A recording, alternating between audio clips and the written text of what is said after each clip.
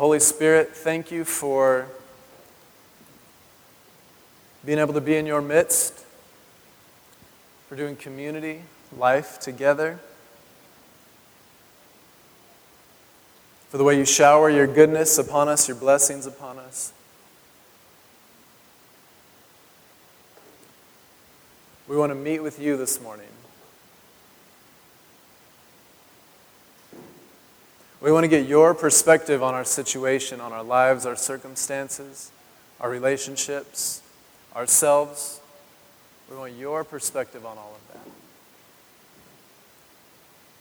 Thank you for how fun it's been to talk about you and to experience you over the last 3 years and some change together, but particularly over the last few weeks.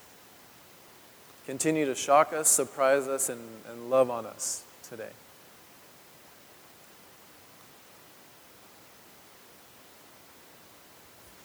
Amen.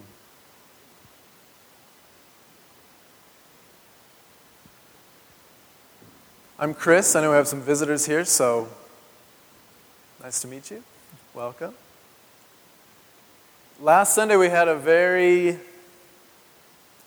different flow to our time together, and it felt like the Holy Spirit was meeting with us and doing something a little different. And in some circles, the Holy Spirit has a reputation of either always doing that or only enjoying when that happens, if that makes sense. We have like the normal flow of Sunday mornings. It's like, oh, we did our thing that Sunday, and then sometime when the flow gets thrown off, we say, oh, the Holy Spirit really showed up. Now, I don't know if you say that, but I've heard that, and I've seen that kind of sense before. But I just wanted to clarify that the Holy Spirit is always with us, and the Holy Spirit delights just as much in our normal flow and structure and sequence of things as when that all gets turned on its head. But sometimes the Holy Spirit wants to kind of subvert our normal agendas to just say something a little different and come in from a different angle. And it's fun when that happens, but it doesn't have to happen. So thanks for those of you that are with us last Sunday for rolling with that and working with that and not running out. We've been talking a little bit about the Holy Spirit as person. The Holy Spirit as the third person of the Trinity that, at least in my experience, gets either ignored and shoved off into a corner, or sometimes chased after, but not for the Holy Spirit itself, but rather as desire or chasing after the gifts or what the Holy Spirit brings to us. And we're trying to say, what would it look like to meet with the Holy Spirit as person?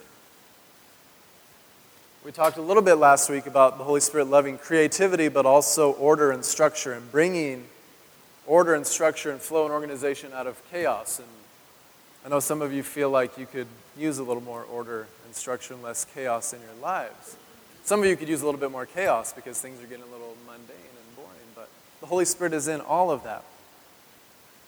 This week, I wanted to talk about what happens when the Holy Spirit gets a hold of things that from face value look like they're untouchable in terms of what God likes to work with or wants to do. Before I get into that, I forgot to give you an update. So I wanted to say this before I get too far into my talk. We told you we'd put an offer on a house, and we had put an offer on a house. With my parents' help. And it was a wonderful place, and our offer was second. So there was someone's offer they accepted ahead of ours. And we thought that this place was perfect, it was ideal, it was kind of, the cream of the crop, and we didn't get it. And people came to me and said, well, just think about what happened with the church office. You had a place in mind, And then something better opened up, and we're like, yeah, but you don't understand. There is no better with this one. I stand corrected. So in a nutshell, my family was here for 2.5 days, and on Monday we went and looked at 6 different houses. My parents are aware that me and my family, we could use a little more space. If you've been to our house, you know that. If you haven't been to our house, well, that's why. It's probably because we don't have room, really, for hosting and things like that. So we need more space. We went and looked at 6 houses on Monday, and none of them really were ones that we were interested in. So Tuesday morning, I get a text from our realtor saying, hey, this house just went on the market. And I looked at the address. It was 4 houses down from where we're currently living. And to make a long story short, we put a bid in on it before they ever even put the sign out front. We were the only people to bid. We were actually the only people to look at it. They accepted our bid, and if everything goes according to plan, we close on August 30th. So, those of you that told me that there's something better coming, you were right. And, hey, even if this doesn't work out, because obviously it's not all signed, sealed, delivered, even if this doesn't work out, I'm learning by now that that's okay. It's like, all right, let's just see how far up the scale we can go, all right? So, just want to give you that personal update, but it also relates to how God works, I think. Because we often look at a situation that is at worst despairing and at best discouraging or maybe a little depressing or just not ideal. And we're like, God, what are you going to do out of this? What are you going to do with this? We have to move our whole business down the street and we have to have it in storage for a couple months. Dude, I'm sure that has not been fun. And I'm thinking, all right, Holy Spirit, what are you going to bring out of that? Holy Spirit, what are you up to? The secret life of the Holy Spirit. I have an interesting passage. I have 4 different Sunday sermons in my head right now. I'm not going to give you all of them. Hopefully I will give you one of them. Not pieces of all 4. If I do that, forgive me. But the passage that I want us to look at is something that we don't often associate with the Holy Spirit, at least for me. And it's in Luke chapter 4. Will you go there to that first slide, Taylor? So look at this, the temptation of Jesus. We're going to take a few minutes and look at the temptation of Jesus in Luke chapter 4. Have you noticed this? It says that Jesus, full of the Holy Spirit, returned from the Jordan. This is just after his baptism, this magnificent setting and scene of Jesus coming up out of the Jordan and the Holy Spirit appearing over him like a dove. And the Father speaking throughout the region, saying, "This is my beloved Son. I am deeply delighted in him. I am pleased with him." Jesus has this encounter with his Father and the Holy Spirit. And look at the next thing that happens. Let's throw you onto the wilderness. It says that Jesus was led by the Spirit into the wilderness. That word led seems kind of gentle, doesn't it? It's like, oh, let me just lead you. Like I lead Nathan out the door. I don't actually have to lead Nathan out the door. He leads me out the door when he wants to go outside. But lead is a very gentle word, isn't it? It's like, oh, let's just gently kind of move along. The Greek word used here is the same word as when Jesus casts out demons. And when Jesus says, pray that missionaries, that workers will be sent out to the harvest, it's a picture of a cork on a champagne bottle getting popped and sent across the room. There's this thrust, this power, and this urgency. It's like the Holy Spirit took Jesus and threw him into the wilderness. It's kind of the picture that it's giving us.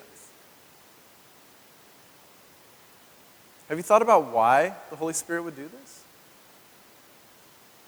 Some of us might equate this with Abraham and Isaac, thinking, oh, well, God needed to test Abraham to see if Abraham had enough faith to be trusted with God's blessings and responsibility. Jesus needed to be tested in the same way to see if he really had what it takes. I don't know, what do you guys think? Why would the Holy Spirit lead Jesus? No, why would the Holy Spirit thrust violently Jesus into... Isn't that interesting juxtaposition as well? The Holy Spirit in one moment comes down like a dove, and the next minute you have like this dove with talons carrying Jesus into the wilderness. You can't really nail the Holy Spirit down, can you? So this little dove, the Holy Spirit thrusts Jesus into the wilderness to be tempted by Satan. Why?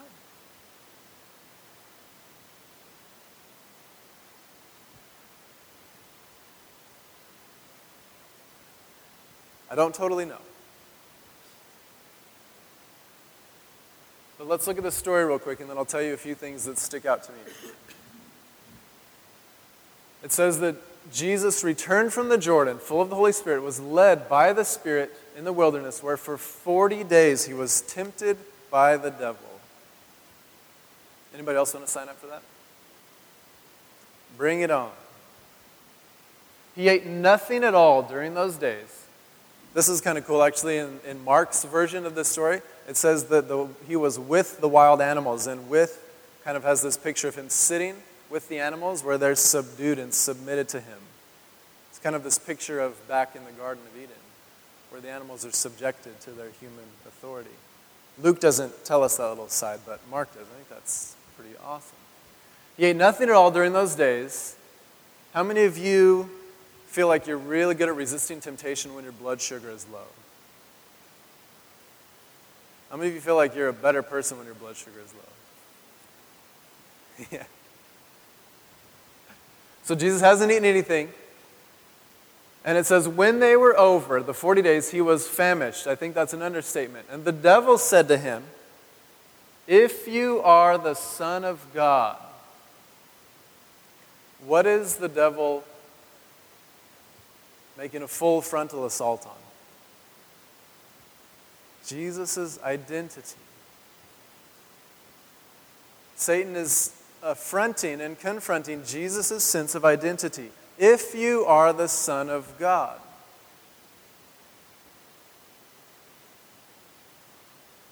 And two of the temptations begin with that statement.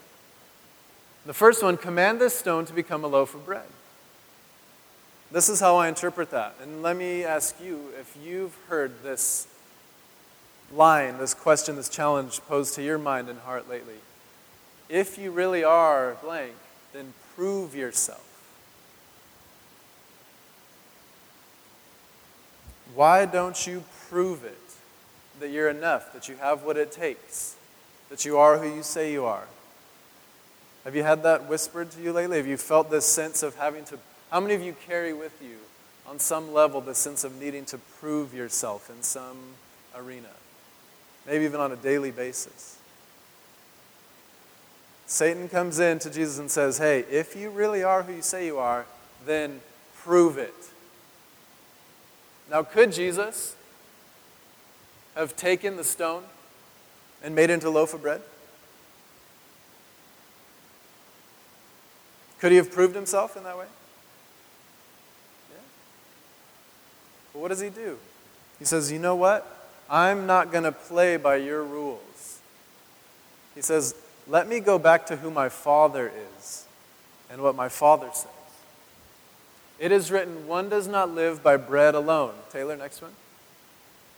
Then the devil led him up and showed him in an instant all the kingdoms of the world. And the devil said to him, to you I will give their glory and all this authority, for it has been given over to me, and I give it to anyone I please. If you then will worship me, it will all be yours. So first he's presented with the challenge to prove himself. And next he's presented with the challenge to basically take everything into his own hands. His identity, his worth, his sense of value, his sense of success. The enemy says, hey, take all of this into your own hands. Why not? It's there for the taking. And Jesus answered him, it is written, worship the Lord your God and serve only him. Next one, Taylor. Then the devil took him to Jerusalem and placed him on the pinnacle of the temple, saying to him, again, if you are the Son of God, prove yourself to me, to the world. Throw yourself down from here, for it is written, He will command His angels concerning you to protect you. And on their hands they will bear you up, so that you not dash your foot against a stone. Jesus answered him, it is said, do not put the Lord your God to the test. When the devil had finished every test, he departed from him until an opportune time. That's kind of nice to know, right? The devil's like, all right, we'll make another appointment soon. Sweet. Can't wait. I'll set a notification on my phone for that. What is going on here, and why on earth would the Holy Spirit thrust Jesus into this situation? How many of you can relate? Now, have any of you ever experienced this? Where for 40 days you've been out fasting in the wilderness, hanging out with wild animals, while Satan himself appears to you and says, Talia, if you really are, prove it. None of us have experienced this in this way, of course. And I don't think that any of us will. But don't we experience elements of this every single day?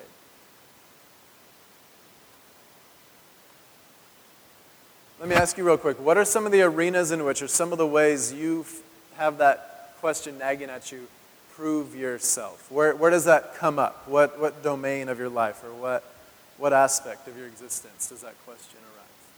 Anybody want to share with us? Where do you feel you have to prove yourself? Talia, with your family. Like that you're enough, that you're going to be successful. Yeah. Okay. So in your family, yeah. Who else? Joseph.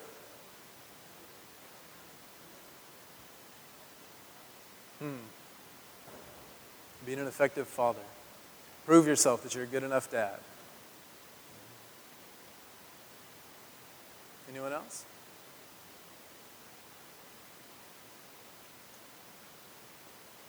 No? Good. Only 2 people. Whew, okay. This is one of those messages that you hope only lands with like 2 people. All right, Victoria, prove yourself. Are you Tora or Victoria? Just kidding. In friendship. Prove yourself. Are you a faithful enough friend? Are you loyal? Yeah, are you for me? Can you take criticism? Yeah. Work. Yeah. Prove yourself that you're worth this paycheck. Whew. Or this not paycheck. All right, last one, Carrie.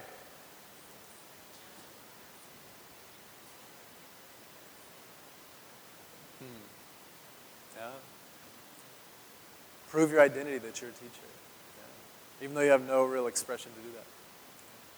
Have fun with that, huh? Okay. No, nobody ever says that. Come on, Betty. Where would prove yourself that you are worth being a pastor. That's a fun one. Can you imagine?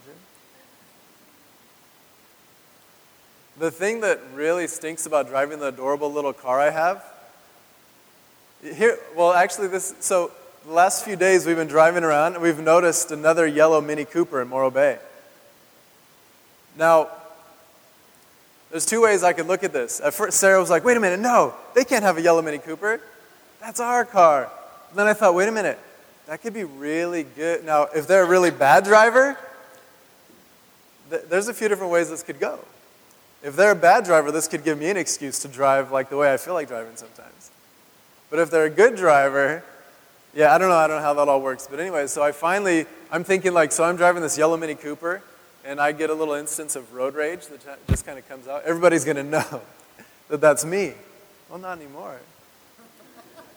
I'd be like, no, it's that other dude. So I'm going to take all identifiers off of my vehicle, take any stickers off myself. But prove yourself that you are worth this or that. What's the point I'm trying to make? And then I'll get into just a few things where I see this, because I've been seeing this all over the place. I believe that what the Holy Spirit is doing in Jesus' life is putting him in the most intense situation, not so that he will be challenged and tested, but so that his identity will be honed and forged and clarified, so that he comes through the other side with such a sense of who he is that the world will never be the same.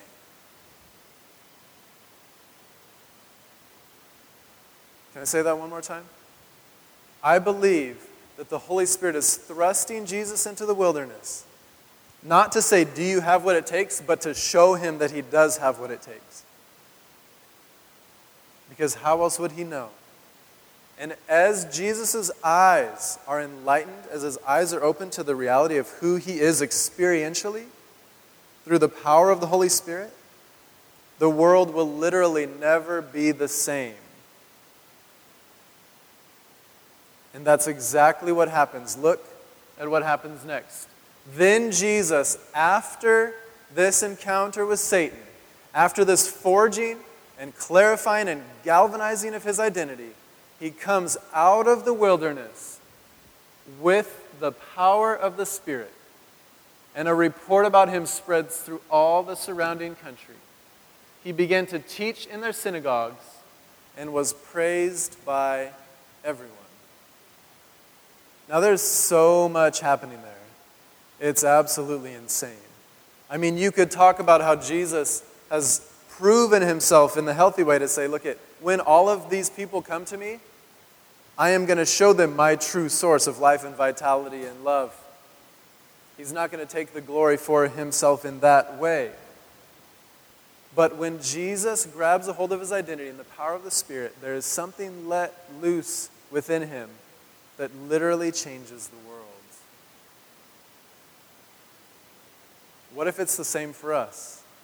But instead of happening in kind of a sequential way, like, all right, here's your temptation time. Okay, now the rest of the time is just you go change the world. It happens more, what would be the opposite of sequential?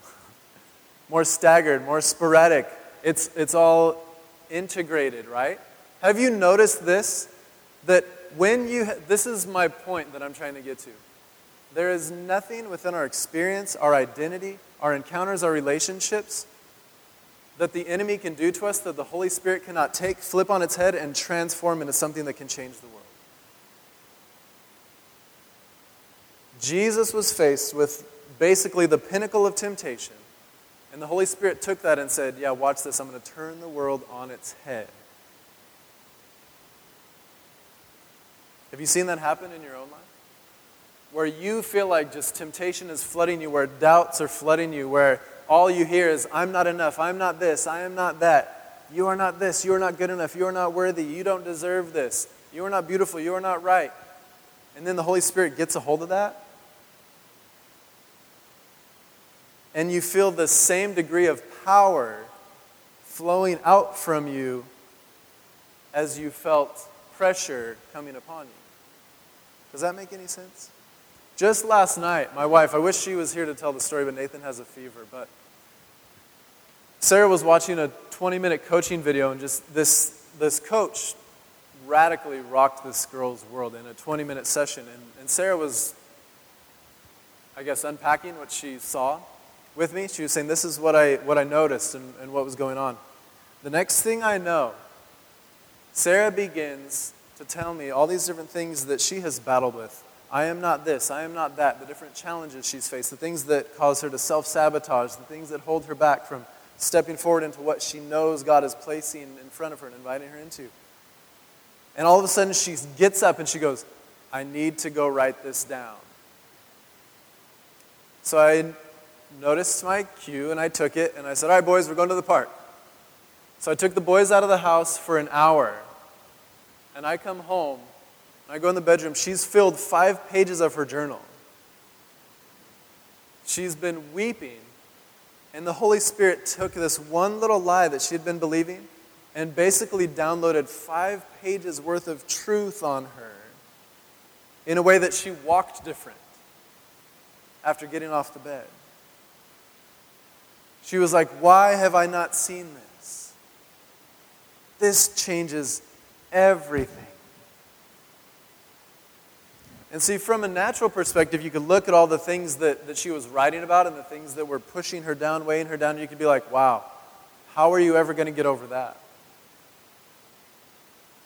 And the Holy Spirit says, oh, that's my specialty.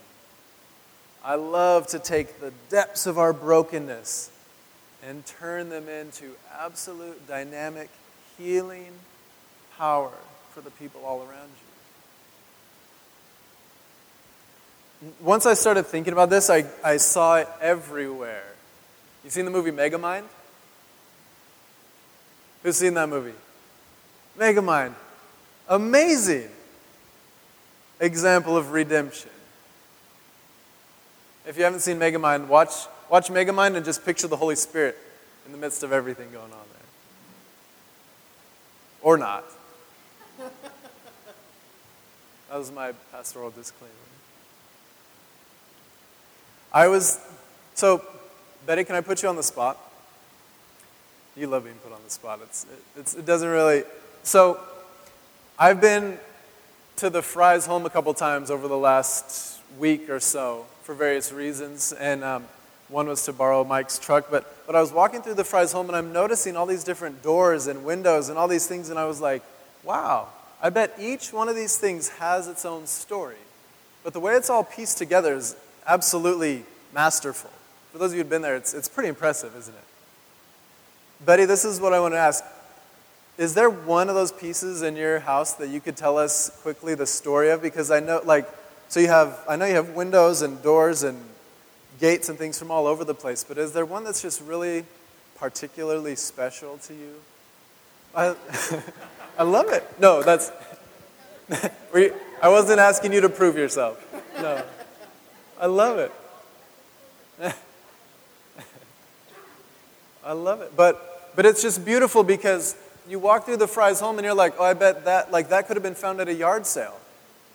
But it's something that you find at a yard sale and you don't completely refinish it so that it's not recognizable as what it used to be, but it's still, its natural beauty is taken and enhanced and brought out in a way that fits into the big picture of this beautiful tapestry. And I think that's what the Holy Spirit is doing with our lives. And sometimes we don't see it because sometimes we feel like our experiences are still sitting out in front of the yard sale, waiting for someone to grab them and redeem them, or maybe we're like, no, that one's beyond God's reach. And God's like, no, you don't even know what I could do with that. Wait and see what I can do with that one right there. And we're like, oh, are you serious? Like, I was just going to pay somebody to take that off my hands. And the Holy Spirit's like, no. You're missing the point here. Let me show you what I can do with that. Can I tell you an embarrassing way that this really landed for me, this idea of the Holy Spirit as redeeming genius? So, some of you know that of my 3 boys, the one that builds my character the most is the one that's most like me, of course, as it would be. I won't say that he has curly red hair, and I won't say that he's the middle child because that would give away who it is, but let's just say that one of my boys, I find myself really needing more animating grace from the Holy Spirit to parent him with patience.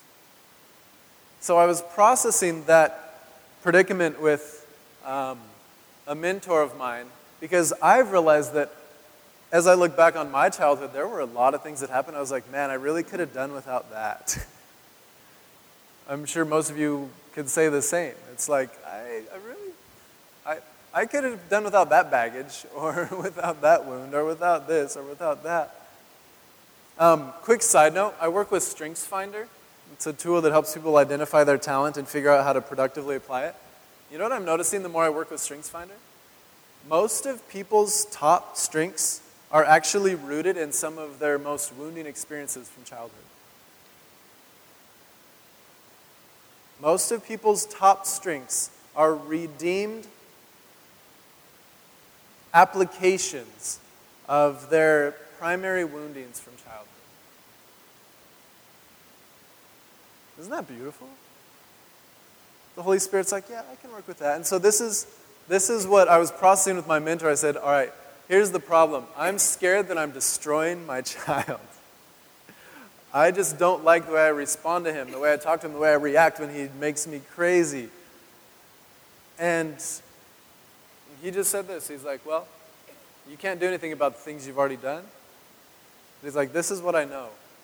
The Holy Spirit is a redeeming genius. And so every night when you lay him down to bed, you pray that all those things that you wish you wouldn't have done for him, the Holy Spirit would take those and turn them around and magnify them and enhance them as a gift to the world as he grows up. And I was like, really? The Holy Spirit could do that? You ever read anything by a guy named Robert Bly? I think he was maybe a Jungian psychologist, I'm not sure, but he writes on things like the shadow and stuff like that. But he once said this, he said, where a person's wound is, that's where their genius will be. Where a person's wound is, that's where their genius will be. So I've been going out of my way to really wound my kids lately. Really trying to let the Holy Spirit show her stuff. No, that's obviously not the point. But it just took so much pressure off of me because the Holy Spirit's like, it's okay. All of this, I can work with that. I can work with all of that. And some of it we don't experience in the moment. Some of it we're waiting. The reason I had 4 messages in my mind is because I started reading Ephesians 1 and Romans 8. Don't do that. If you have anywhere to be within the next 4 hours, don't start reading Ephesians 1 or Romans 8. Because it'll inspire you to where you want to leap out of your body. It'll inundate you with questions that don't necessarily have answers. But essentially, Ephesians 1 is about adoption and redemption and inheritance. In this picture that God says, you're my kids. I'm going to show you and give you the Holy Spirit as a seal of that pledge, like the down payment that we had to make on this house. But it's more than that. It says, look, you belong to me, and it might not feel like it sometimes. But that will always be the case. And especially when it doesn't feel like it. I'm still working and I'm taking you somewhere. And Romans 8 actually expands that out and says, not only is this the case for you as an individual, the whole entire world is waiting for the revealing of who you truly are. Go read Romans 8 sometime when you have about 5 hours. But this is the picture Romans 8 gives. It says that the whole entire created order is longing, groaning, like a woman in childbirth, waiting for the day of its redemption. And it says, waiting for the revealing of the sons, and that includes women, the sons and daughters of God. The world's redemption will come, according to Romans 8, when we finally get a hold of our identity. Isn't that what happened with Jesus? Jesus got a hold of his identity through the power of the Holy Spirit, coming through temptation and out the other side. The world was never the same. And Romans 8 promises us the Holy Spirit is coming into our hearts, giving us this cry of, Abba, Father, Daddy, I belong to you. And at the same time, it says that we cry out with groanings that can't even be expressed in words. It's like this, I know there's so much more for me, and I can't grab onto it, but I know it's there. We live in that tension, and the Holy Spirit says, I'm in the midst of all of that, and you have no idea the beauty I'm going to bring out of your deepest pain, or your most frustrating moments, or the most potent attacks of the enemy, or the biggest obstacles you face. Maybe it's a relationship that you feel is crumbling, or a job situation that you see no end in sight, or maybe you just feel like things are kind of maintaining, and it's like, well, okay, this life is good, but it's not great, and there's nothing bad happening, there's nothing spectacular happening. The Holy Spirit's like, I'm still working, I'm still moving, and just wait and see what I do with all of that. Because I'm a redeeming genius. I have this United voucher here.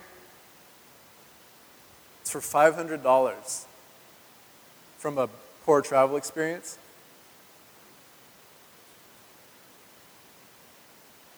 They attempted to give this to me to compensate for my inconvenience. The problem? I didn't pay attention to the expiration date. No, I'm just kidding. I would be way bummed if that was the case. But it's interesting. You look at the word on here, it says, for redemption. Isn't that an interesting choice of words? for redemption. Log on. If you notice on iTunes, I send, if you get the email and you actually read it, if you're up as late as when I send those. In the email, I sent a screenshot of an App Store link, and the very first button there, it says redeem. It's an interesting choice of words. And I was thinking, now, redemption, we know what that means in a Christian sense. We have this, we have pictures of the Exodus and coming out of slavery and God making the children of Israel God's own and all these things. But what does this mean, to redeem that $500? Doesn't it essentially mean to unlock the full potential of what's included in this thing? To actually experience the full potential of what this offers? Potential for good, for benefit, for beauty? So, I wanted to ask you, I guess, just to think about, what is that thing? See, the Holy Spirit doesn't let those things expire. It might feel like it to us, like, okay, Holy Spirit, you've missed your window to bring beauty out of this. And the Holy Spirit's like, no, just wait. My timing is always perfect. So what's that thing for you? What's the thing in your life that you're looking at it and you're like, Holy Spirit, I don't know what you could do with this. I don't see you ever being able to bring beauty out of these ashes. I'm trying to remember how he said it. I like what, we sang that line. How was the line, Brie, in that song? It's, there's a part about beauty out of ashes based on Isaiah something, right? I'm putting you on the spot now, but Paul Young, he says that, I'm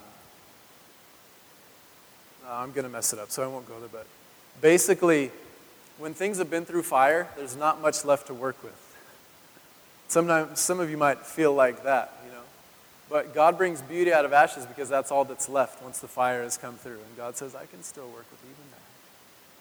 So what is that thing for you that you're like, Holy Spirit, would you really come and show your redeeming genius in this realm? Maybe it's a loved one that's in a really rough situation. You're like, I talked to my brother again last night who's in prison. I don't know if I told any of you this, but he got charged with another felony while he's incarcerated, which means that he's looking at, I don't know if you guys knew this, but so my brother was supposed to be out in April of next year, got charged with another felony, so now he's looking at either being released in October and then having to go back to prison or just having to stay longer. And so the question is, well, Holy Spirit, can you do something with that? I don't know yet, but I'm excited to find out.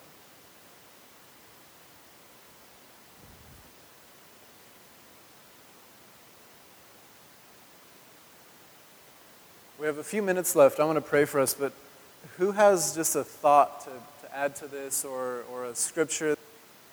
All right, I'm glad you said that.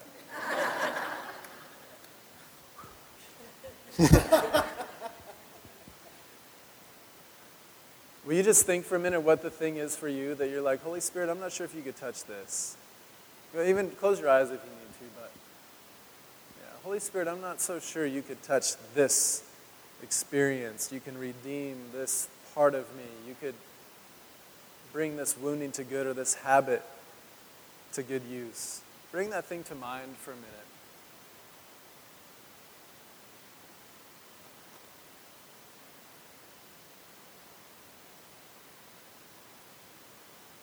Will you do this while you're sitting? Just kind of picture it as something you could hold in your hands and just kind of offer it into the Holy Spirit's molding, sculptor-like hands. Say, Holy Spirit, I hand this over to you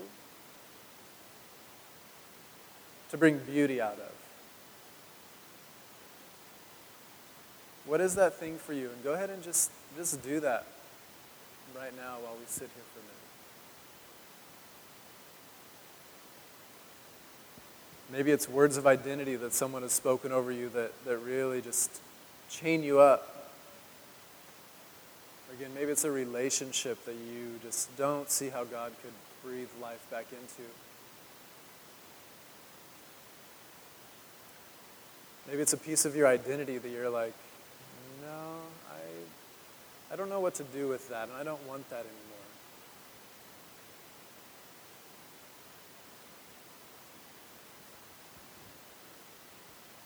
Holy Spirit,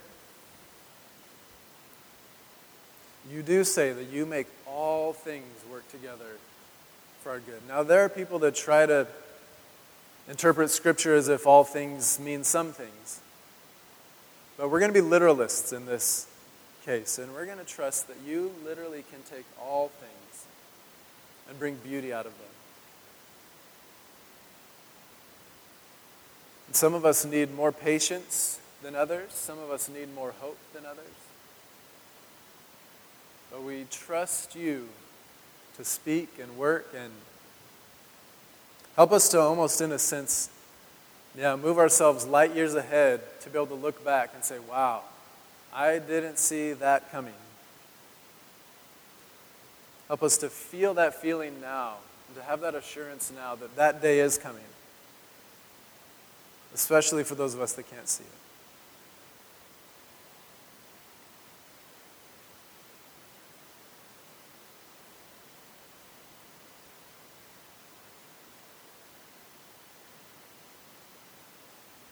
I want to invite, we're going to have to go get the kiddos soon, but those of you that have something that you'd like prayer, if what Mike shared resonated with you, and you have that thing that you're like, no, I really want to hold on to this, and the Holy Spirit's saying, will you let me take that? Would you go connect with Mike and anybody else that shared something? If you would like prayer along those lines, let's do this. We'll have people getting prayer kind of over towards this side of the room. I don't know if we have any snacks left.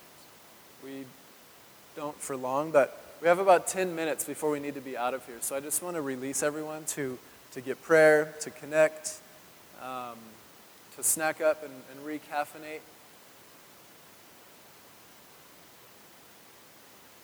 I thought I had an announcement, but it must not have been that important. Work on the office. I am trying. Oh, Tora's reminding me. No. We've been doing some work on the office, and if at some point you find yourself with some living room furniture or, like really beautiful pieces of artwork that you paid thousands for that you're just sick of, or anything like that, would you let me know if there's anything you want to kind of leave your mark, make your mark on the Coastlands office through contributing a part of your life? Would you let us know about that, and we'll filter it through the design team and, kind of have little remnants of everybody there. But, we're doing some work on the office, the garden, and the inside. So I think that's it. But let's make sure to get prayer and coffee and things like that. And have a great afternoon. And great week, actually. So that's all. Be blessed.